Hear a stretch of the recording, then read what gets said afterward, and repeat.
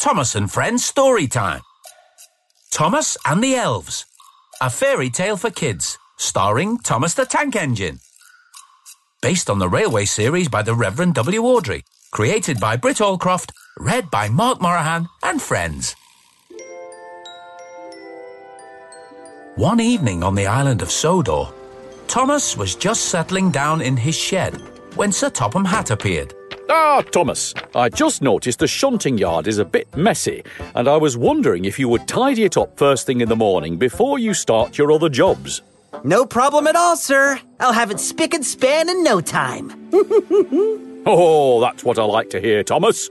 Good night, sleep tight, and don't let the shed bugs bite, said Sir Topham Hatt, amused by his own joke.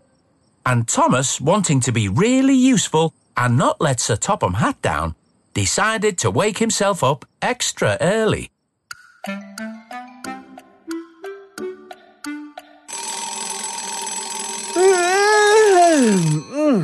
First to the shunting yard.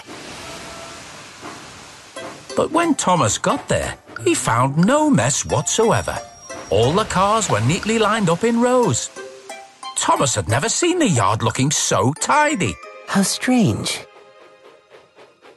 Just then, Percy came past.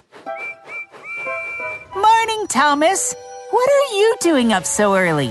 I came to tidy the shunting yard, but it looks like someone beat me to it. Was it you, Percy? Not me, Thomas. I've just finished delivering the mail. That's taken me all night. Oh, yes, of course. Bye, Percy. So Thomas carried on his way, but he couldn't help wondering who must have tidied away those cars. That evening, as Thomas settled down in his shed, Sir Topham Hatt appeared again. Ah, Thomas, thank you so much for tidying up the shunting yard earlier. There's nothing I like more than a neat row of cars. Oh, thank you, sir, said Thomas, feeling a little bit guilty. Although, I'm afraid to say, it's become rather messy again. I was wondering if you would be able to tidy it up before your other jobs again. Yes, of course, sir. You can always count on me. But this time, Thomas decided to wake himself up even earlier than before.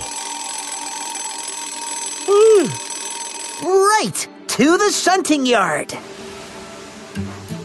Thomas raced away quickly, in the hope he would find the shunting yard just as messy as Sir Topham Hatt said it was. But when Thomas got there, he couldn't believe his eyes. There wasn't a single car out of place. They were all neatly lined up in rows, just like before. It was the spickest and spannest shunting yard Thomas had ever seen. This is very strange indeed. Just then, Nia came past. Good morning, Thomas. What are you doing up so early? Oh, good morning, Nia. I came to tidy the shunting yard, but it looks like someone beat me to it. Again! It wasn't you, was it? No, Thomas, it wasn't. Although I'd have been happy to do it. At least now you have more time to do your other jobs. See you later, Thomas. And with that, Nia chuffed away, and Thomas was still confused. Who could possibly have tidied away those cars? That evening, Sir Topham Hatt appeared for a third time. Ah, Thomas, another impressive day's work, I see. That shunting yard was the tidiest it's ever been. Although, I'm afraid to say it's got messy again. I was wondering if you would, Consider it done, sir. And once again, Thomas decided to wake himself up extra early. Although this time, he decided to wake himself up much, much earlier than before. Here we go again.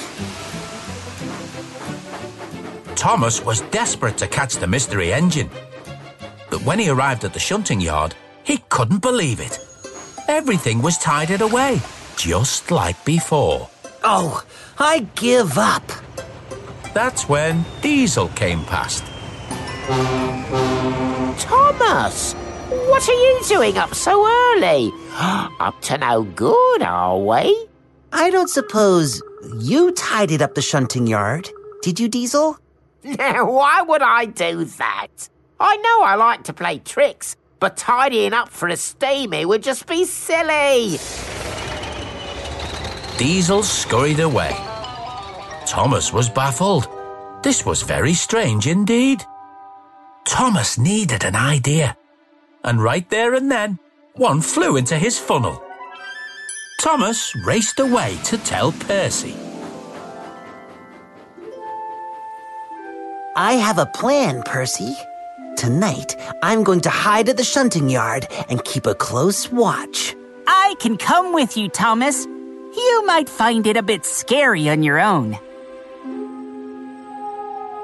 So that night, Thomas and Percy went to the shunting yard and found a perfect hiding place behind a shed. From there, they could see the whole of the shunting yard. And what a mess it was! There were cars scattered all over the place. When someone comes to tidy them up, we will catch them red-handed. You wait and see. And with that, they waited and watched, and watched and waited. Until suddenly... Percy jumped. It's only the town clock striking midnight, Percy. Nothing to worry about. But it wasn't entirely nothing, because from out of the shadows came something moving. Percy, over there. It can't be. It looks like a tiny little engine. Sure enough, the tiniest engine they had ever seen came chuffing into the yard. In the moonlight, Thomas could see it was being driven by two tiny elves, a boy and a girl, dressed in torn clothes and covered in soot from head to toe. Fizzling fireboxes. Fizzling elves, more like. As Thomas and Percy looked on in amazement, the two little elves in their little engine started to push the cars neatly into rows. And as they went, they danced and skipped and sang.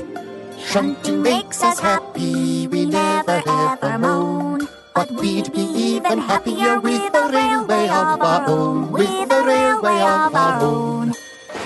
And no sooner had the cars been placed into rows, and they were as neat and tidy as cars have ever been, did the two little elves and their little engine disappear into the night. Shunting makes us happy, we never ever moan. But we'd be even happier with a railway of our own, with a railway of our own. Well, that was really useful. And so kind. We must show them how grateful we are, Percy. And for the second time in one day, another idea flew into Thomas's funnel. The next morning, Thomas told Sir Topham Hatt about the little elves and their magical little engine and asked for his help. I'd be delighted to, Thomas. Oh, imagine that! Two little elves driving an elf train on my railway. You don't see that every day. Sir Topham Hatt gathered up some tiny railway tracks and a shiny little guard's whistle, while Lady Hatt helped by sewing together some little railway conductor outfits and some little red and green flags. Then everything was packed into two little railway cars, which were put out in the shunting yard. That night, Thomas, Percy and Sir Topham Hatt hid behind the shed, where they waited and watched and waited, until... As the clock chimed midnight, out from the shadows came the little elf train, driven by the two little elves. Look, there they are. Oh, shh, nobody move, nobody say anything. The little elf train was about to push the first car into the siding when the elves saw the two tiny cars. Curiously, they chuffed over to them. When they looked into the cars and saw what was inside, they were at first puzzled and then delighted. Look, railway tracks and proper clothes. And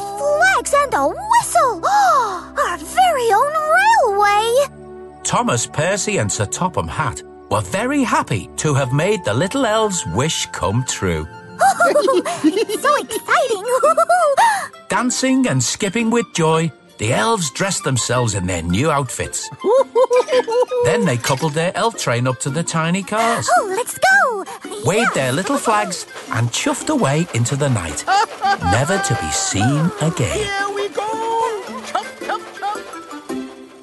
Although, if you listen very carefully, you can often hear a distant peep peep of the little guard's whistle being blown. The end. Listen out for other adventures with Thomas and Friends Storytime. Parents, if you like what you heard, please leave us a review and subscribe wherever you listen to your podcasts. Tell your friends too. Thomas and Friends is a registered trademark of Ghislaine Thomas Limited.